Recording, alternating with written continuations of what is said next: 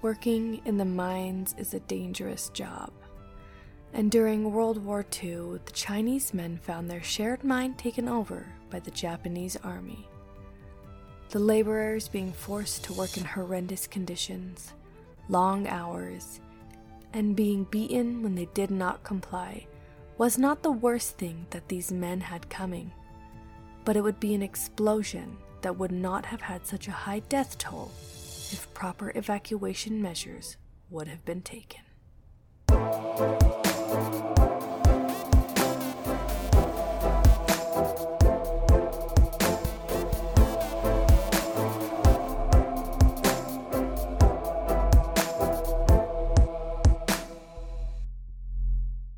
Hey guys, and welcome to my podcast. I'm your host Lulu, and welcome back. It's great to see everybody again.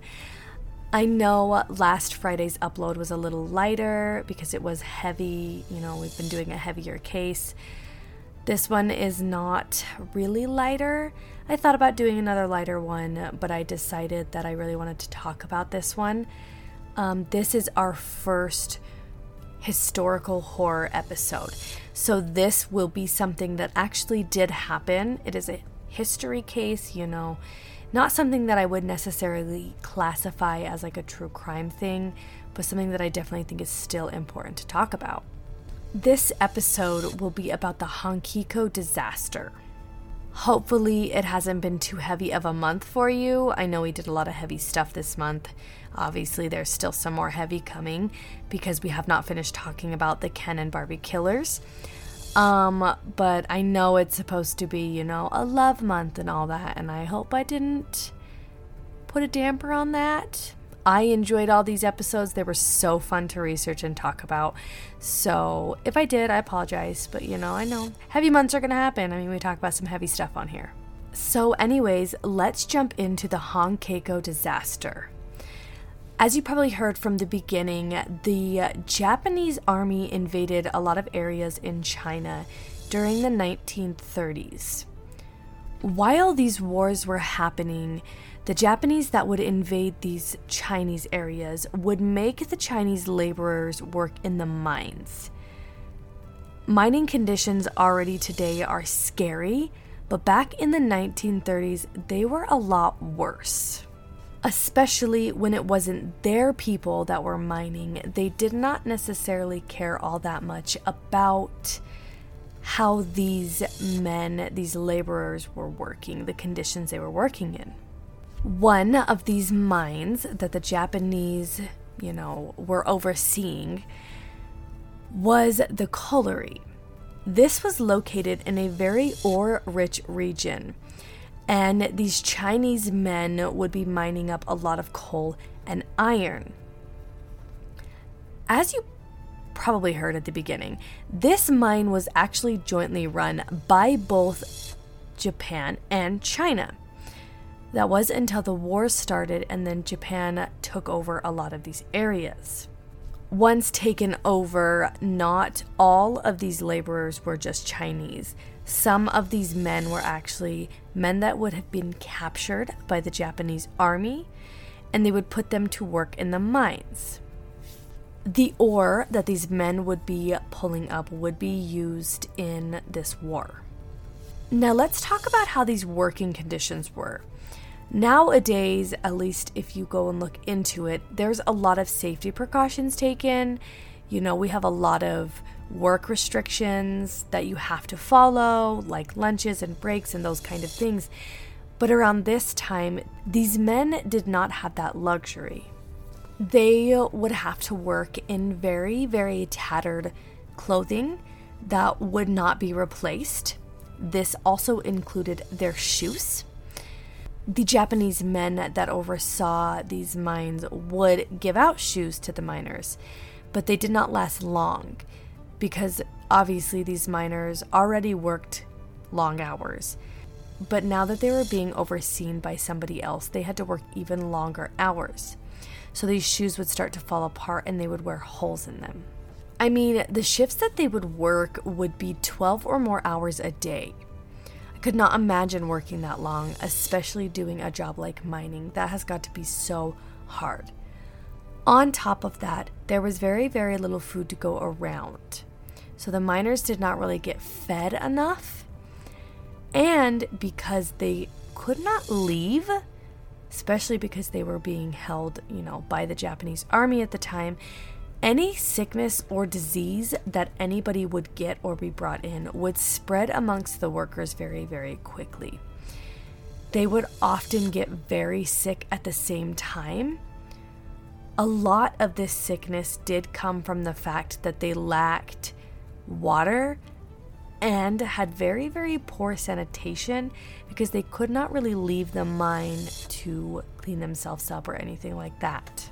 There are rumors that the Japanese men that ran these mines were very abusive towards the Chinese workers. They would threaten these workers, they were mean to them. They would come along with some harsh discipline, like using pick handles to force workers into their shafts. There was also rumors that these Japanese men that ran these mines would also severely beat the miners that did not want to work or that were too weak to work, whether that was from being overworked or sickness. Like I said, these are rumors, though they are not 100% proven facts. This is an older case, and so that does happen in older cases, so I do want you to keep that in mind. So overall, these men were not treated very well. They were not in very good work conditions at all. On top of that, they worked very, very long hours, and it was just all around a not great time. Things, however, would get even worse on April 26th, 1942.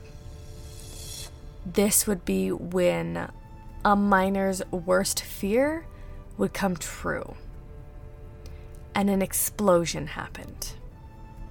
When the air, especially in mines, becomes saturated with very fine particles as the miners mine things away, if it is exposed to any sort of heat or flame, like a lantern or a spark, it can ignite the air, especially when that air that's floating around is coated in coal dust and different gases. And this was unfortunately the recipe that these men fell to. There was coal dust throughout the mines as the men were mining away coal, and it had mixed with the gas that was surrounding the mine. It only took one simple flame to start this deadly explosion. This mine was full of workers, which meant that there was a lot of men down here who were surrounded with the coal-coated air. And when the fire was ignited, it would begin to quickly spread through the air, and it would ignite all of the coal-covered air that was circulating throughout these mines. Because obviously it's air filled in this mine, the air that the explosion was using to travel was not only surrounding the men, but it was also surrounding the structures around it, and it would begin to damage structures that were holding the mine up. Almost immediately after this explosion started, fire began to explode out of one of the entrances in the mine, and the Japanese operators saw this. They became aware of what had happened, and they had to make a split decision. Now, I'm not going to come at anybody. I know this was super old. All of these people are pretty much gone now. But sometimes split decisions are life and death, and you can pick the wrong side of things. Because they decided that they were going to seal off this explosion. This also consisted of sealing any of the miners who were around the explosion and still alive in. They decided to do this so that they could attempt to save the mine, at least some of the mine, and they could attempt to save some of the lives of the men around. Because in their opinion, if they left it open and that kept exploding and spreading through the coal-coated air, they risked taking the whole mine down and killing everybody on the crew. So they sealed it. And they let the explosion happen, and they left it till they knew they were good. Once they knew the explosion was over, they decided to get a death toll of the miners who were in the mine that day. 1/3 of the mining crew would be sealed in with that explosion. And once they began to remove the rocks from the sealed off area and take a good look at what had happened and these people that were in there and pull them out, they also realized that most of the miners that were killed were not killed from the explosion or the fire, and that they were trying to get out. What killed them was the fact that the Japanese men also decided to close off the ventilation system in order to try and prevent the fire from spreading through the ventilation system. This would allow carbon monoxide to fill up the chambers with the alive people who were sealed in after the explosion, and they essentially suffocated. It took 10 days to clean out the mine of their friends and fellow workers. They also had to pull out all the rubble and the broken parts from the shaft so that they could attempt to save anything. In 10 days, these men did not only clear out the rubble, but they also pulled out 1,549 of their dead friends' bodies from the chambers. Some of the men that died in this explosion were unrecognizable. They were too close to the fire, and they did die from the explosion. But a lot of these men looked like the men that smiled at them the day before the accident. Because there were so many bodies, they ended up just carrying them to one big mass grave and burying them all together. The friends and family who knew their loved ones were working in that mine and had briefly heard about what had happened rushed to the scene in these next 10 days, screaming for their loved ones and trying to find out who died in the fire and hoping it wasn't somebody that they knew. The guards had to push people back from the entrance, and they finally put up an electrical fence around the mine to keep these panicked families away. Once they pretty much cleared it out, got the death toll number and everything, they decided that they didn't want to come out and just tell everybody what happened to these miners. Some of that is because they did not want to have to take any better safety measures, and they did not want anybody to come after them for the decision that they had made. So they withheld the information from the public. What they did tell the public was not at all what happened. They informed them that there was a small accident, and there was as little as 34 miners who died in a very minor explosion.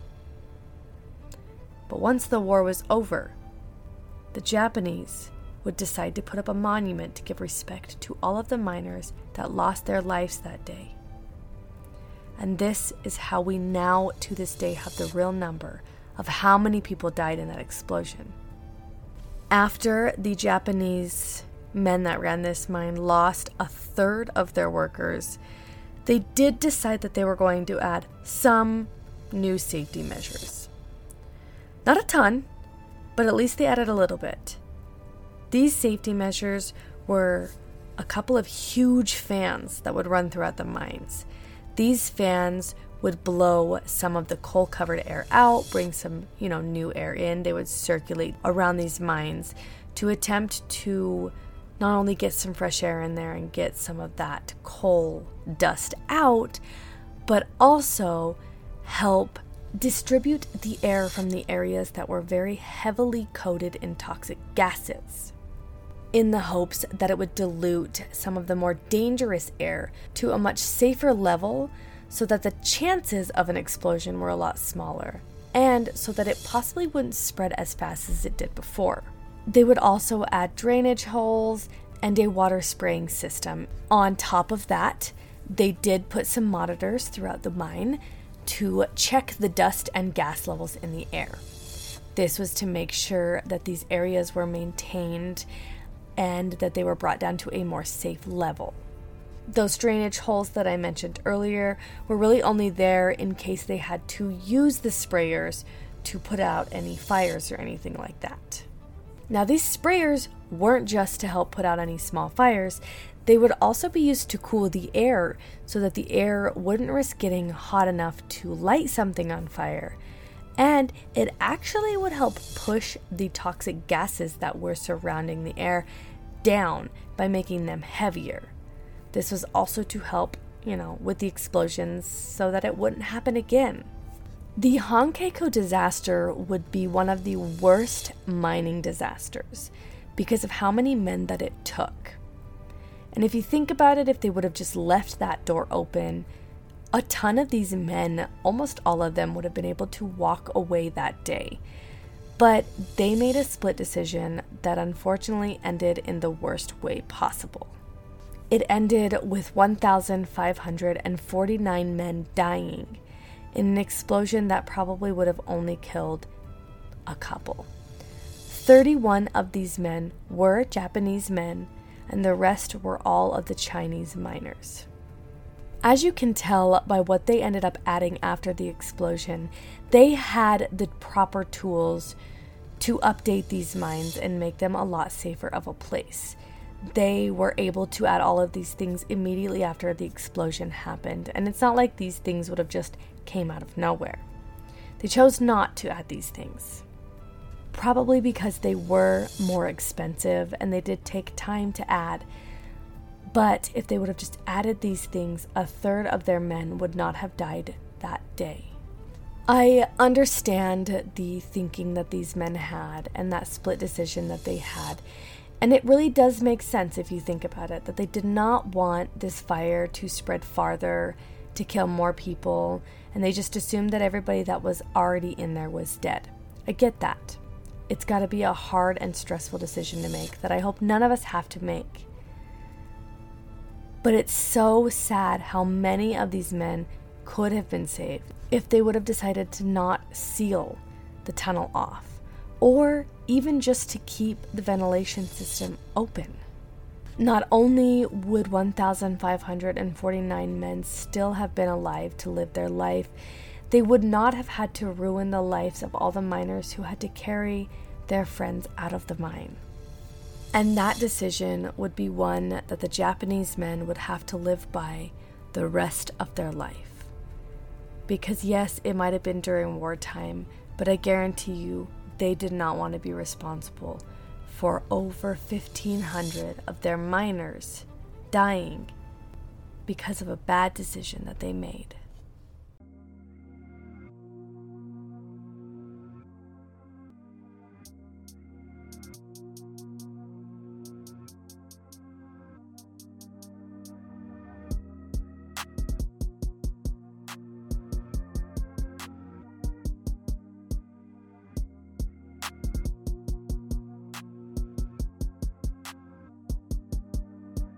This podcast may contain false or misleading information.